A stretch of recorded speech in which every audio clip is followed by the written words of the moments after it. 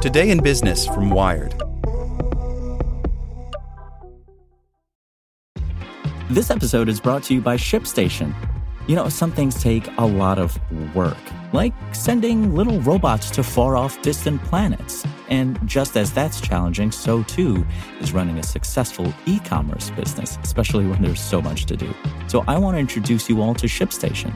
Now, I love using ShipStation because of its easy-to-use dashboard, which makes managing orders and printing labels a breeze and super smooth. Oh, and the customer service is just out of this world. It's exactly what you need to help grow your business. Sign up for your free 60-day trial at shipstation.com/technews. That's shipstation.com/technews. Want to learn how you can make smarter decisions with your money? Well, I've got the podcast for you. I'm Sean Piles, and I host NerdWallet's Smart Money Podcast. Our show features our team of nerds, personal finance experts in credit cards, banking, investing, and more. And they'll help you make the most of your money while cutting through the clutter and misinformation in today's world of personal finance. You'll get clarity on strategies to help you build your wealth, invest wisely, shop for financial products, and plan for major life events. Listen to NerdWallet's Smart Money Podcast wherever you get your podcasts. Today in Business from Wired.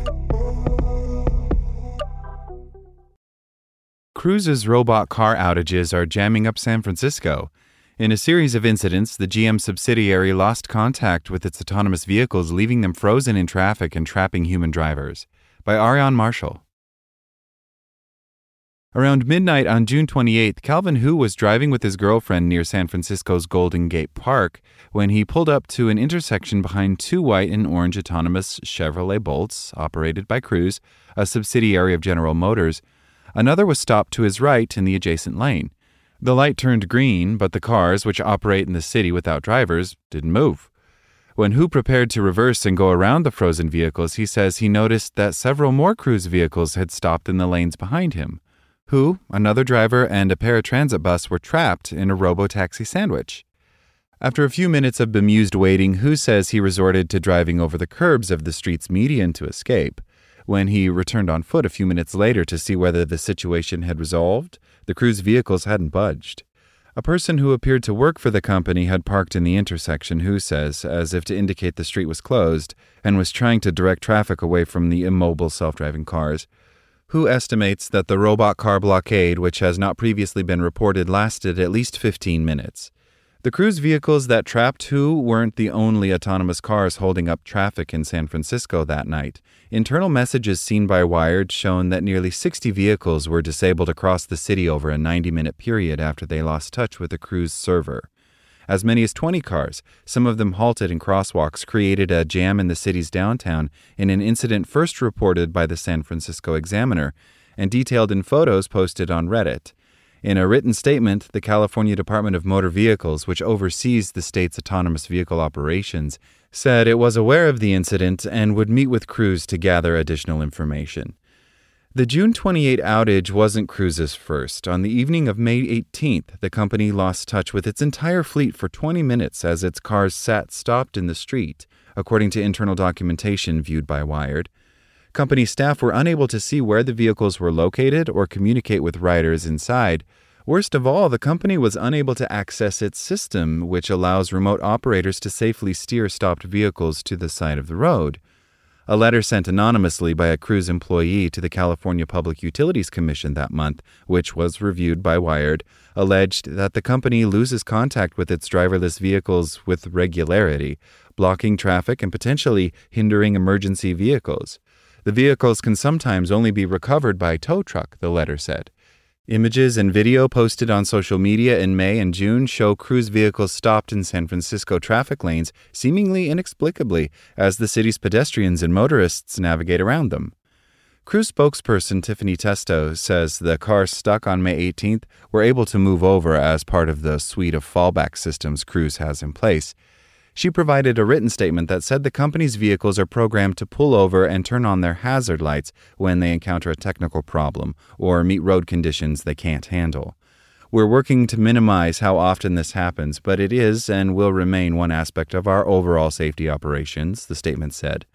Testo did not respond to questions about multiple incidents in which Cruise vehicles stopped in traffic. The outages come at a vital time for Cruise, which is accelerating its autonomous vehicle program on the tricky streets of San Francisco as it competes with well-capitalized rivals like Google's sister company Waymo, Aurora, and Zoox, which is owned by Amazon. In the spring, General Motors bought out the SoftBank Vision Fund's $2.1 billion stake in Cruise and invested another $1.35 billion into the self-driving unit.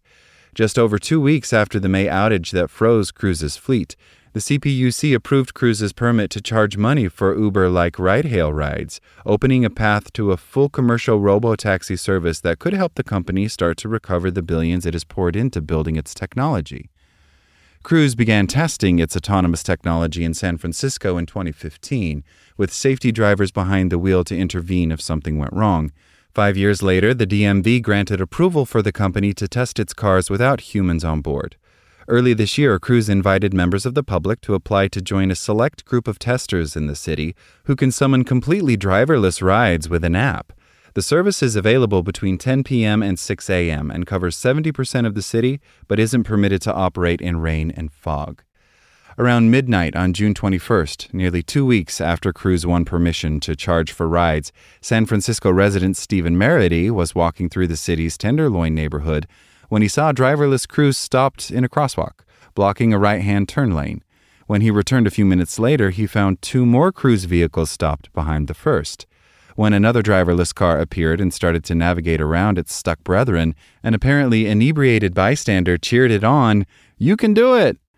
Merity and the robot's cheerleader told a human driver patiently waiting between 2 of the motionless Cruise vehicles that she should steer her SUV around the robo-taxis. The vehicles had been stuck for at least 10 minutes before he left to go home, Merity says. The scene initially struck Merity, who works in machine learning, as pretty funny, but after more reflection, he turned anxious about the technology. When he saw a news report about the June 28th outage, he was dismayed. "I had assumed alarm bells were going off at Cruise HQ, and they were thinking of pulling the cars off the road and putting drivers back in," Merity says. Losing connection with its vehicles and especially its backup safety systems might violate Cruise's permits to operate in California, says Bryant Walker-Smith, an associate professor at the South Carolina School of Law who studies autonomous vehicles. The California DMV program that regulates driverless cars requires a vehicle's operator to certify that it has a link allowing for two-way communications between a vehicle, including its passengers, and an employee remotely overseeing the robot's movements. However, much like autonomous cars themselves, regulations drawn up to apply to the vehicles have not been tested in every possible scenario. Cruise did not respond to specific questions about its permits. Neither the California DMV nor the CPUC would say how Cruise's permits might be affected by the outage incidents. The CPUC did not say whether it had responded to the anonymous Cruise employee's letter or taken its contents into consideration before approving the company's permits. Regardless of Cruise's legal obligations, Walker-Smith says that self-driving companies should be open and transparent about what's happening on public roads. From the perspective of the public, when the vehicles do something wrong or weird, it's on the company, the driver, to really explain it. People who have seen Cruise's vehicles on the streets of San Francisco or have ridden in the cars say the robo-taxis generally avoid the busiest streets. Rodney Brooks, an MIT roboticist and entrepreneur, signed up for Cruise's taxi service via the company's online public portal. In May, he and a friend took a series of nighttime rides throughout northern San Francisco. On one trip, Brooks noticed that their driverless taxi went at least 11 blocks farther than necessary, roughly half a mile, apparently to avoid the most crowded roads. The journeys were mostly smooth, Brooks says, though one car he summoned stopped alongside a construction site, forcing him and his friend to walk through traffic to get into the car. For Brooks, robo-taxis getting stuck in and blocking traffic is evidence of the challenges faced by Cruise and its competitors as they try to turn promising prototype autonomous vehicles into large-scale commercial services. A lot of technologists think if you do a demo, then that's it. But scaling is what kills you, he says. You run into all sorts of things that didn't happen at a smaller scale. Incidents of Cruise losing touch with its vehicles appear to have caused inconvenience, not injuries. Some have enjoyed the spectacle. One night in May, Scott Gatz was caught behind 4 stopped Cruise vehicles at the same intersection where Who would be trapped weeks later. A city worker approached the vehicles looking confused, Gatz says, and later a man with a tablet arrived who appeared to work for Cruise. Gatz and other drivers escaped that night by squeaking through a small gap to the side of the robot vehicles. Cruise really needs to fix its software, and we as a city need to figure out how we can coexist with these cars, Gatz says. But he's still glad to see the technology tested in San Francisco. His 12-year-old son, who was in the car with him that night, thought the whole thing was pretty fun. Operating large, heavy robots around humans inevitably comes with some danger. On June 3rd, the day after the company received its permit to charge for rides in California, a Cruise vehicle making a left turn in front of traffic was struck by an oncoming Toyota Prius. A Cruise employee in the car and the Prius driver both had to seek medical treatment, according to a report filed by the company with the DMV, in line with a requirement to report all autonomous vehicle-related crashes. The report said the Cruise vehicle had stopped in the intersection before completing its turn, and that the Prius had sped straight through its right turn lane into the motionless robot. In response to that crash, Cruise temporarily reprogrammed its vehicles to make fewer unprotected left turns, according to internal messages seen by Wired. At an internal meeting, Jeff Blake, Cruise's chief legal officer, said the company was investigating the incident, according to a recording reviewed by Wired. He also warned employees not working on that investigation to try and tune out crashes or related news reports, saying they were unavoidable and would increase in frequency as the company scaled up its operations. We just have to understand that at some point this is now going to be part of the work that we do, and that means staying focused on the work ahead, he said.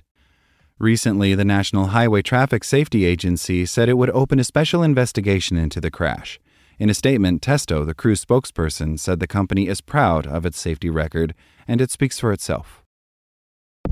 Like what you learned? Subscribe everywhere you listen to podcasts and get more business news at wired.com/business. Want to learn how you can make smarter decisions with your money? Well, I've got the podcast for you. I'm Sean Piles, and I host NerdWallet's Smart Money Podcast.